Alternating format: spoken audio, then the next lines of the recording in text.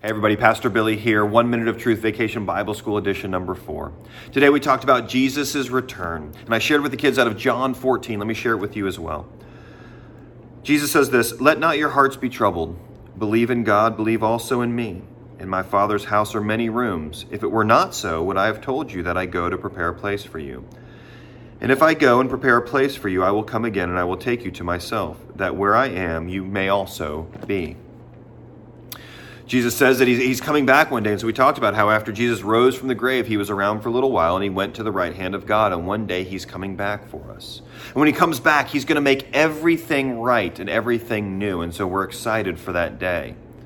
But we also talked about how we still have things that we need to be doing while we're waiting for Jesus to come back. We need to be reading his Bible, and we need to be praying, and we need to be gathering with other Christians and worshiping Jesus. But we also need to be telling everybody we can about Jesus and how great he is.